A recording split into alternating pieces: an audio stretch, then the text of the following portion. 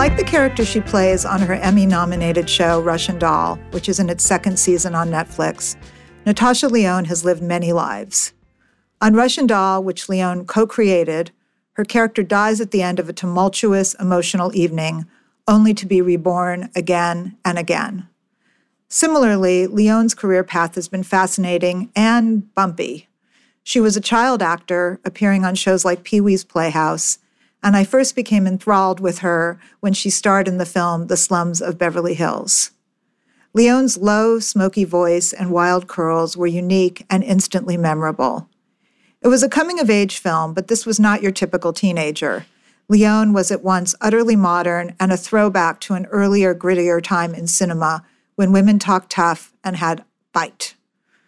In the early 2000s, Lyonne went through a dark period of drug addiction and medical problems, but she never stopped acting. After checking herself into a rehab center in 2006, Lyonne has not used drugs since. Around 10 years ago, she reemerged as an actor in Orange is the New Black, and then there was Russian Doll. That series was a perfect showcase for Lyonne's whip-smart, street urchin sophistication. I watched the show over and over. I consider Natasha Lyonne to be a national treasure. It gives me great pleasure to welcome the one and only Natasha Lyonne to Five Things. 1, 2, 3, 4, 5. Questions with Lynn. Questions with Lynn. So I'm very excited to speak with Natasha Lyonne. How are you, Natasha? Hi, Lynn. So tell me, what person in your life had particular impact on you?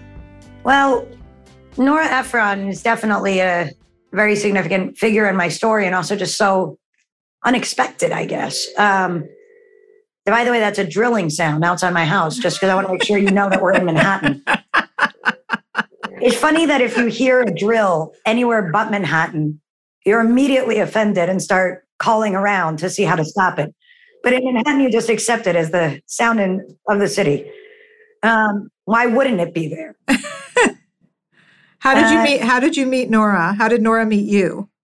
I guess I didn't realize sort of my first gig as really just a glorified extra was, I guess, being picked out of some lineup by Mike Nichols for Heartburn. Nora Ephron. Oh, really? Which was obviously based on her life and, marriage to Carl Bernstein.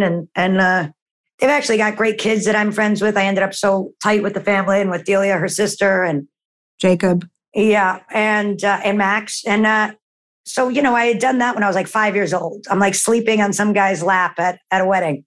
Ah. And then I guess she reminded me of this when I eventually worked with her. But I guess right after Slums of Beverly Hills, which is like 1998, I think I took some sort of meeting with her that I only vaguely remember. And it's almost like in my mind, it was at the Dakota, but I don't think it was.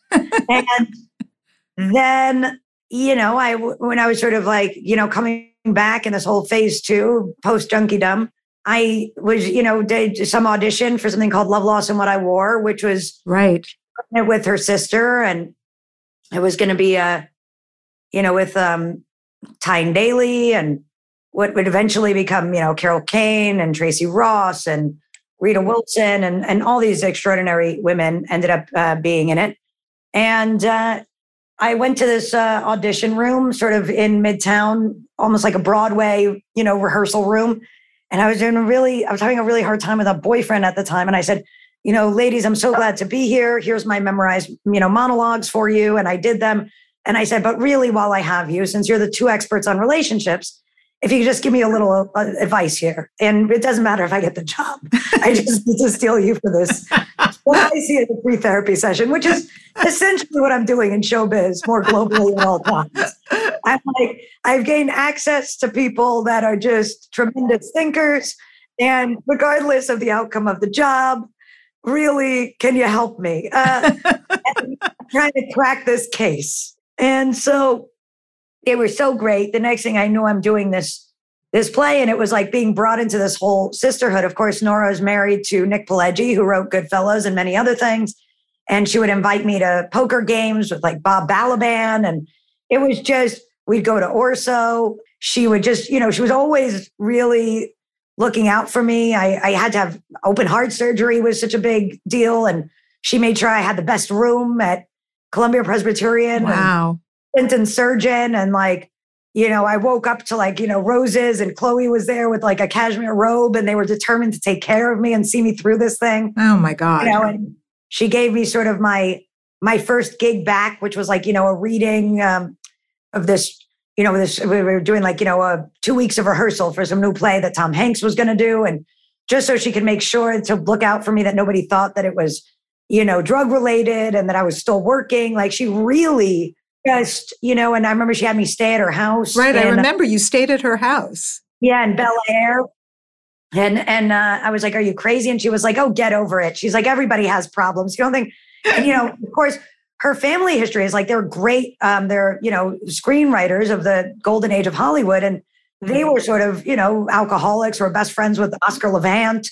And it was just kind of this revelation moment that sort of in life, everybody goes through things. And even the people that seem most together have a total comprehensive understanding of what it means to be a three-dimensional human being. Mm-hmm. And that sort of, we are not the sort of sum totals of our like, our dips in life. That life is just kind of this wave that you ride, and everybody's family, and everybody personally and professionally and romantically and health-wise, we all kind of have a ride. I just think that she was such a sort of blue chip symbol of, wellness and togetherness in a way, mm-hmm. that she really, helped me understand that I was okay, and Rosie O'Donnell was also in that play. And she would always say, like, you're not the, irregular sheets at the 50% bin at Bed Bath & Beyond, like there is no brokenness here. It's just experience. So I think that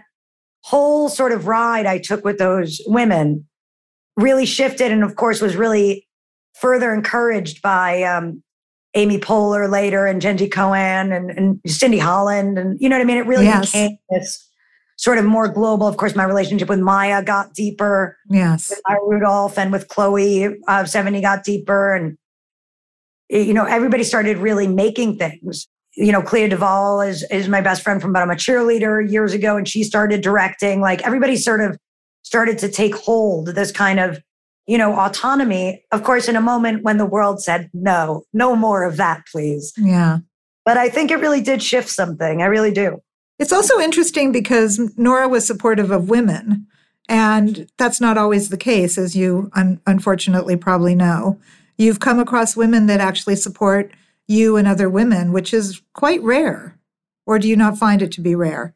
Yeah, no, I for sure was somebody who my aesthetic was so enmeshed in sort of a tomboy, not even tomboy. I would say it's very interesting for me to see all this gender stuff, now as like a 40-year-old person, because I think, so much of my trip was, everyone from Orson Welles to Warren Oates, Lou Reed, Harry Dean Stanton, like those were my guys, and even, from a filmmaker standpoint, like every Buñuel and Lynch and Cassavetes and, like those were my people, Nick Rogue, so. I know you're very Robert Mitchum. Yes, I love Robert Mitchum, and I always sort of identified a bit with like, Barbara Stanwyck's Moxie or, Sarah Bow or Betty Davis. Like I sort of understood that too, but more than that, really understood the boys club, the Pacino and the De Niro's and that tough talking, even like Sylvester Stallone and even, from a literary standpoint, like those were my guys, Nietzsche and Hermann Hesse and, Graham Greene, whoever, the boys club, John Fonte. And then I think also Orange is the New Black was a very seminal change because suddenly I was, best friends with like Uzo Aduba and Dash and Danielle Brooks and Taylor. And we were all in these uniforms and we were kind of like celebrating as this girl gang in a way. Mm-hmm. And I don't know, it just became a very different moment that I like sort of removed myself from anything about competition. Mm-hmm. And of course, then as I moved behind the scenes, I was surprised how well received that was relative to like the struggle of being an actress. The move to writing, directing, producing was so organic. And like, I was really embraced there much more than trying out for jobs I never got. And that sort of was the final confirmation that now every beautiful, incredible woman that I met, or a young woman on the cusp who was like, you would think I should be, oh, I wish I was her. Suddenly I wanted to actually get to know her because maybe I could work with her as a director or producer or writer. You know what I mean? So it really shifted everything for me. I love that. And it's also the best kind of evolution. I mean, the fact that you were taking these people on in a sense because you admired them is sort of the best version of that story. And that they admired you. It's great. It's been a really, moving ride in that way. I've just also, I think I'm, such a believer in just this very basic idea of the arts, and maybe almost like, to a fault, or it's so like simple and genuine in me. And even, I just went to this Schiaparelli show with Janica in Paris and Daniel. And there was the exhibition was all about Elsa Schiaparelli and the Surrealist movement, and her collaborations with Cocteau and Salvador Dali and sort of Man Ray, and it really reminded me of being a teenager and kind of what I first believed in, and the idea of articulating that kind of rogue, merry prankster kind of spirit through the arts that is just, it really means a lot to me. Sort of like holding that space for getting away from this, assembly line propaganda that's so dangerous, like people have to hold down the fort of other. And whenever that is sort of in the mainstream or becomes in the conversation or zeitgeist at all, it's a sweeping achievement to kind of hold your ground and still be in the conversation at all. I'm always so moved by that because, I think it matters. I really do.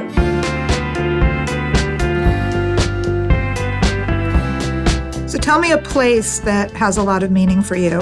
And I have a feeling you're going to say Film Forum. You know me well, Lynn. You really do. That's my spot. That's my hot spot. That's where I can be found. It's my happy place. I also like it. I think I really Do you feel bad that they've renovated? I feel a little bad that they've renovated. I do, but I've heard of this Elaine Stritch quote, and maybe it's a rumored one where she says oh, get over it. New York is always changing. But my goal, and I have to say, I imagine it's yours too, maybe it already has happened for you, is to have my name on one of the back of the chairs in Film Forum. Lynn, I think we need to do this for each other. I don't know how much it costs, and we raise the fund. I know there's a lot more important things happening in the world, but you want your own chair. On some small level, I think we should get each other chairs. Okay, I'm happy I'm there. But let me ask you a question, just because this is very important. Are you a close sitter or are you a far back sitter in a theater? Oh, I'm last row in the corner on the aisle. Very interesting. Okay. Yeah, I like you wouldn't think. I think because I have the big hair, it's very misleading, and this weird accent I can't shake. Believe me, I'm trying. Stop trying. Well, I think it seems like maybe I'm the centerpiece kind of character, but I'm not. I love being a sort of silent observer. I love going to that theater alone and sitting in the back and just, sitting there all day and taking it all in. And I have a real witness thing to me. I guess it's the writer in me or whatever. The traumatized child. What did you do during the lockdown? Did you just watch DCM 24/7? Or because they were closed, Film Forum?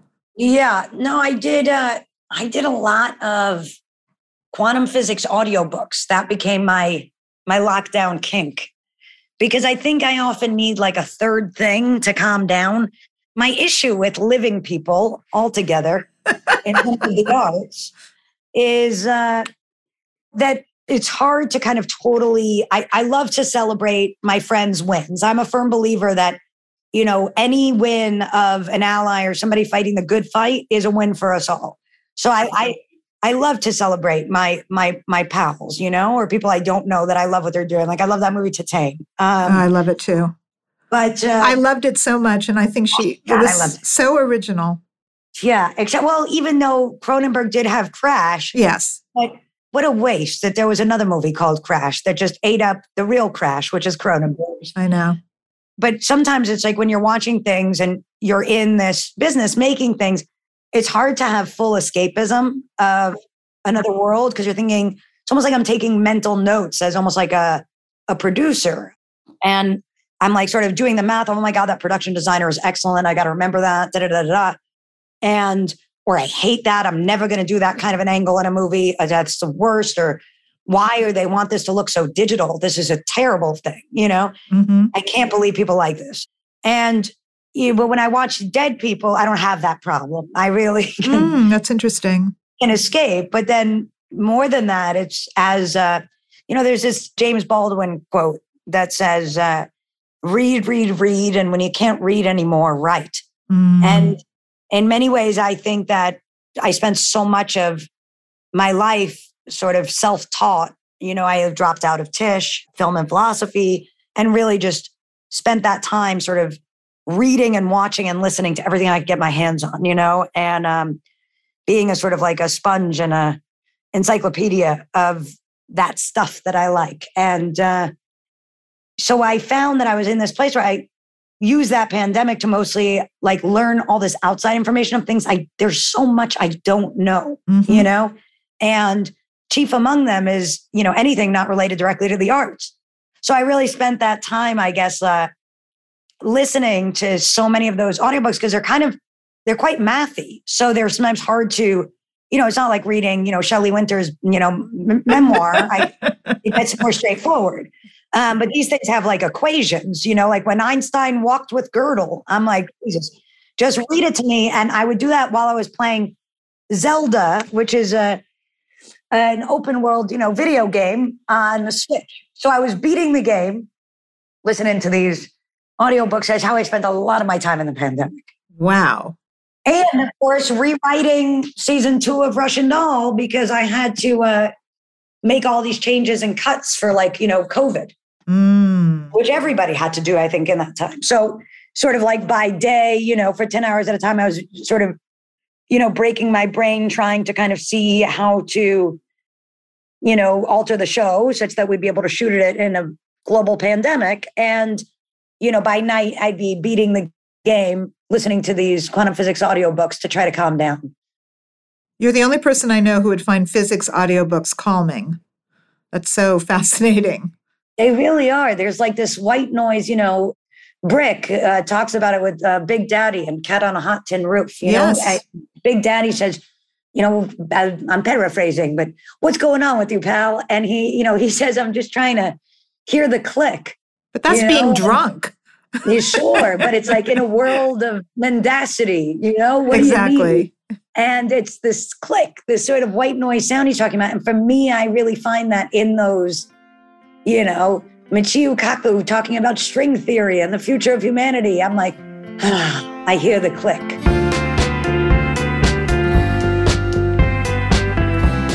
All right, what's a thing in your life that has importance to you? Maybe it's this audiobook, who knows? But it could be a picture that you have. It could be, a toy. It could be anything that's kind of an inanimate object.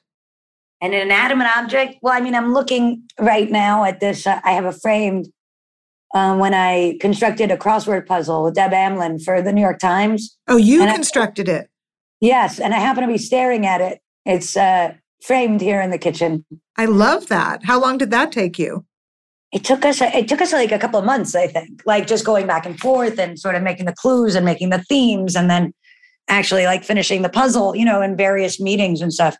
And let's be clear, there's no way I could have done it without her, but I cannot believe that that's something that really happened. It's just such a pure love of mine, the crossword. And it's just something I do every day. And I don't always make it, I'm only where I'm at. So, I'm like a Thursday girl. Friday and Saturday, I'm screwed.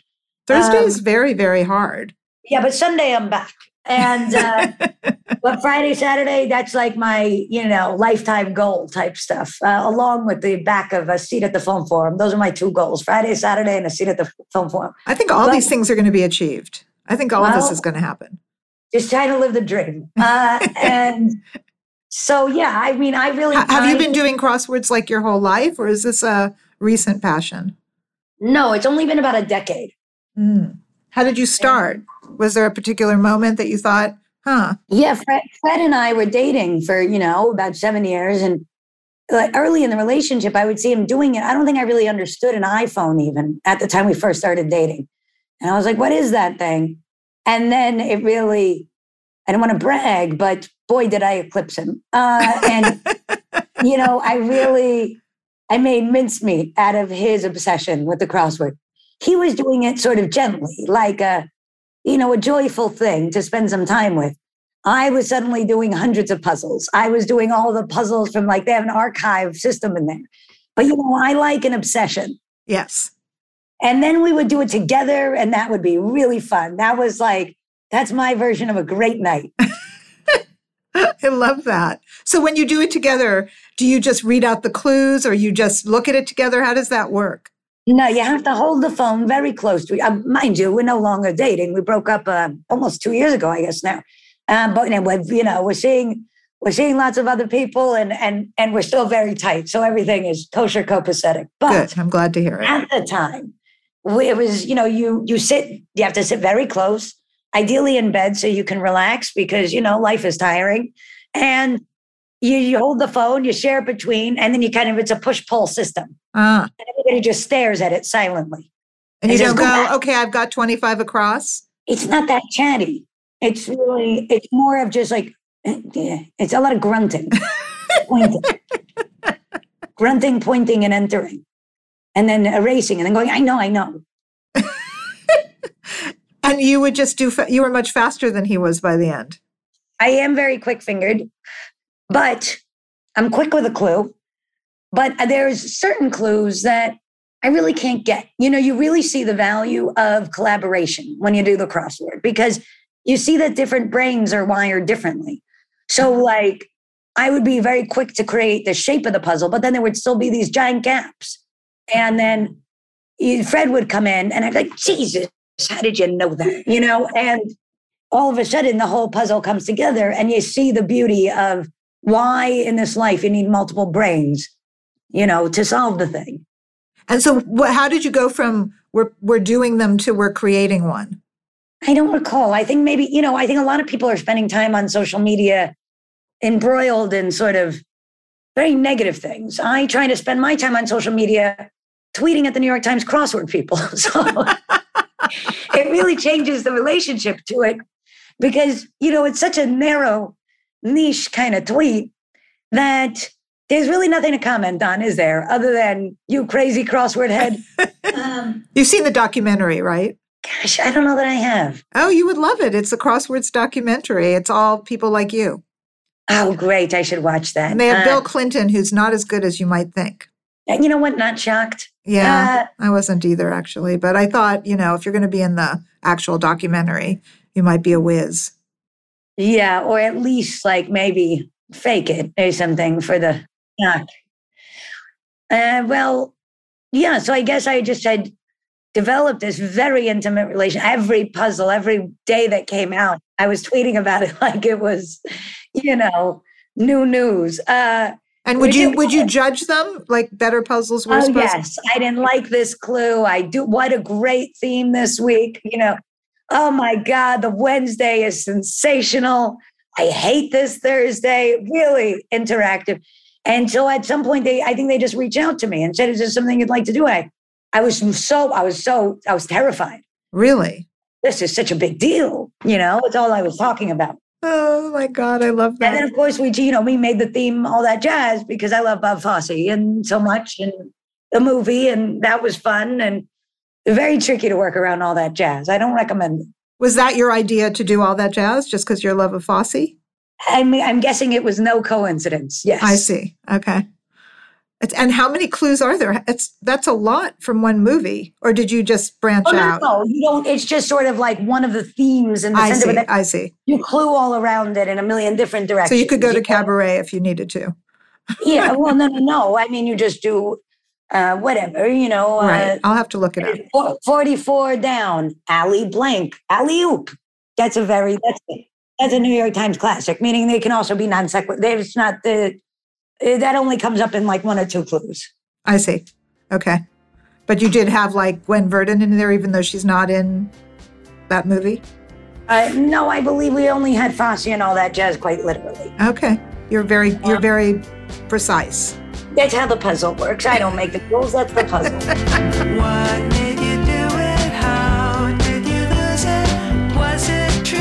Do you remember? Were you confused when you thought you knew? Now you see through it. You can tell her. Okay, this is my favorite question, and I bet you have an amazing answer. What was something in your life that looked like the worst thing that could have happened and then turned out to be a good thing? Yeah, I mean, I guess there's been many. And it's always worth remembering, when things that are seemingly negative happen, they often turn out to be quite positive. And, chief among them, obviously, would just be, it was harrowing kind of, dropping out of society and life and, being a drug addict and then coming back was really, really rough. And, I guess what I didn't know was that those years away, I was sort of, getting all this information on how to be a person that was really going to, serve me. And sort of all that information and research, for lack of a better term, was going to wind up being, the sum total of my life's work, sort of shifting from, an actress in someone else's vision to somebody who had my own what to say. So that was obviously the big one. And yet still with that, armed with that knowledge, I would still experience things. Like I remember I had one boyfriend who was just awful. And, he had cheated on me and stuff. And it really messed me up. I remember Chloe sitting me down at lunch at Mogador in New York. And she said, you need to understand, there's this other girl and he's with her and the dog at the beach. It's on Facebook. And I said, what is Facebook? And she was like, Jesus Christ, trying to catch me up to the new world because I'd been so out of touch. And it just, wrecked me. And I look back now and I hardly remember the guy's name. I almost can't remember that happened at all. And, I don't want to be living in his weird apartment with the dirty bathroom in Brooklyn. That seems like a nightmare. So, you know what I mean? At the time, my God, was it big. But that could have been this whole other sort of, journey that I was so sure was, and I remember actually, again, Nora Ephron really helped me around that because it was right around the time of that play. It was the same guy. I don't know why he's really coming up in this interview. This is his time to shine, I guess. And and she said, we won't say his name. We won't give him that credit. Yeah, that's too far. Yeah. And she said to me, oh no, dummy, that's your second husband. You're looking for your third husband. And of course, I've been married a total of 0 times, but I was like, absolutely, Nora, because you're you. But I know what she means, don't you? That's just perfect. Yeah. Yeah. And she had 3 husbands, and the third one was the charm. Exactamundi. So it's a funny thing that, and I think about that as relates to so many things. It's really, really hard when we, put our whole selves into things and this isn't the expected outcome. And it's so hard to do that, pull back. I would say one of the joys of this production company, Animal Pictures, that Maya and I have with Danielle Renfrew-Behrens is, runs it with us. And the joy of it is I can suddenly see other people's projects and their scripts and their cuts and edits and, marketing campaigns and whatever, and casting choices. And everybody, when you're, actually making something, there's so much to do. And each decision, becomes incredibly myopic because it feels like, it's just death by a million paper cuts. Like anything that kind of goes wrong, it feels the stakes have never been higher to sort of, realize a vision. And yet when you're a producer, you have this sort of objective stance, which is more about what Amy Poehler would always say, you're at the bottom of show mountain. We've got to get this show up the hill. And suddenly it's much easier to sort of note somebody else's script and say, I think you can lose this whole scene. You don't need it to make your schedule or whatever, And so it's just an interesting thing, I guess. When you did Slums of Beverly Hills, did you think your life was going to change then? I thought you were astonishing in that movie. I remember the minute I saw you, I just thought you were so incredible. And I'm a girl from LA, so there was so much truth in that movie. Yeah, thank you. I love Tamara Jenkins, who wrote and directed it. And at the time, there were so few female directors. Yeah, and it was pretty, Tamara and I are still very tight. And, it was really interesting. Actually, the other night I did this thing where I was interviewing her and her husband, Jim Taylor, who's Alexander Payne's writing partner for a Writers Guild panel. And Mary Herron came, who, of course, directed American Psycho. And we were just sort of talking about, and I always find stuff like that very moving, like they were speaking to me as almost like, as if I was in the club. And I'm always so moved by that kind of thing. And I was saying, it's, so scary releasing a second season. And they're like, it's always this way and it's always okay. You know what I mean? And Mary was saying that with American Psycho, how everybody, she's like, that's my most referenced work now. Everybody talks about Christian Bale in that movie. And she was like, at the time, nobody understood it. You know what I mean? She was like, it killed my career at the time. And now it's all anybody will talk about sort of 20 years later, and I bring that up to say that with Tamara and Slums of Beverly Hills, it was wild because that movie has aged so beautifully and she was so brilliant. And it was everybody knew it, but she was really like under the weight of being a woman. Like it was too sort of this idea of it's like too much because she had big hair and she had boobs. And that was obviously, I was playing a sort of version of her. Yeah. And you were kind of extraordinary looking. You didn't look like your typical starlet. I guess, and it was very interesting to kind of watch that go down, and hear her talk about it now. How old were you? I was probably like 17, 18. And so she was probably like, 27 or 30. Mm-hmm. And it's not super dissimilar from like Jamie Babbitt and But I'm a Cheerleader. She was the director of that. And like at the time, they seemed like full grown-ups to me. And all of a sudden it's like 3 decades later and they seem like, you're like, oh my God, you were such a baby. And yeah, I just remember like Tamara would wear these little denim shorts. And I could tell that made people uncomfortable. And it was so lame. You know what I mean? Like this idea that she shouldn't be so female while walking around, like holding up lenses, and setting shots. But yeah, I love her. I love that movie. I'm still so close to Marissa Tomei and Kevin Corrigan and Alan Arkin. I love so much. Alan Arkin as your dad was one of the great pairings of all time. Yeah. I mean, he was crazy in that movie, but you were so endearing. I just loved you.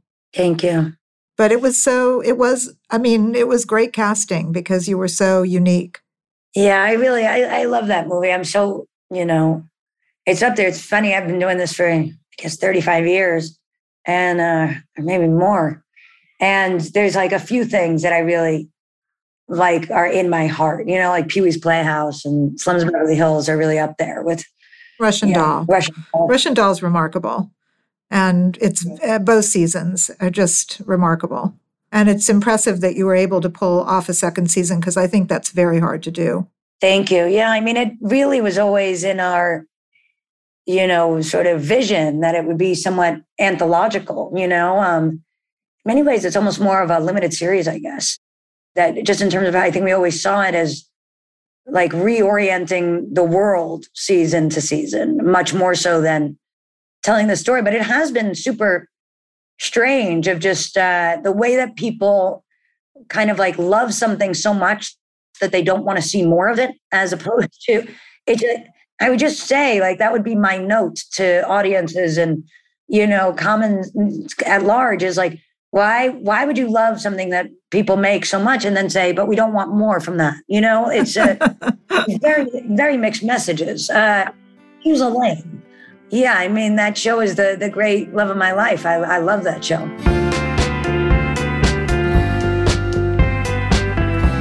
Well, Well, that might be the answer to my last question, which is, what is a purely joyful time or memory or part of your life? What would be purely joyful? What comes to mind? Well, yeah, I guess for me, that's more swimming in the ocean.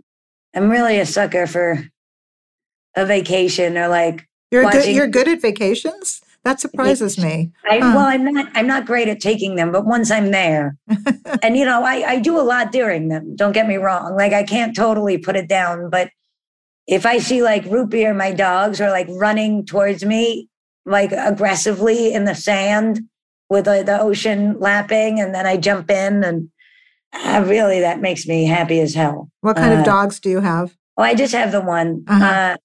I often lie and say that she's a Rottweiler, but she's just a little poodle mix. And her name's Root Beer? Yes. That's so cute. I love that name.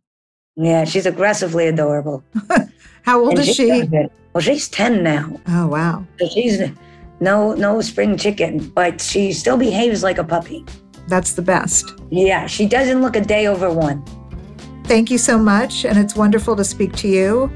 And I think the world of you. You too, Lynn. Thank you so much.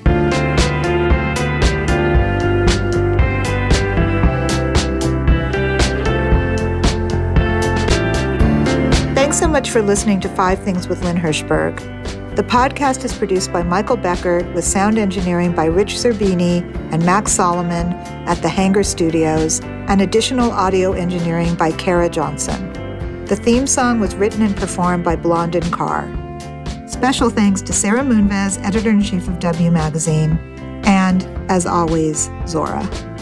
Don't forget to follow W Magazine on Instagram or wmagazine.com, and please subscribe to our YouTube channel where you can watch my screen test videos with people like Penelope Cruz, Denzel Washington, and George Clooney. Thanks again.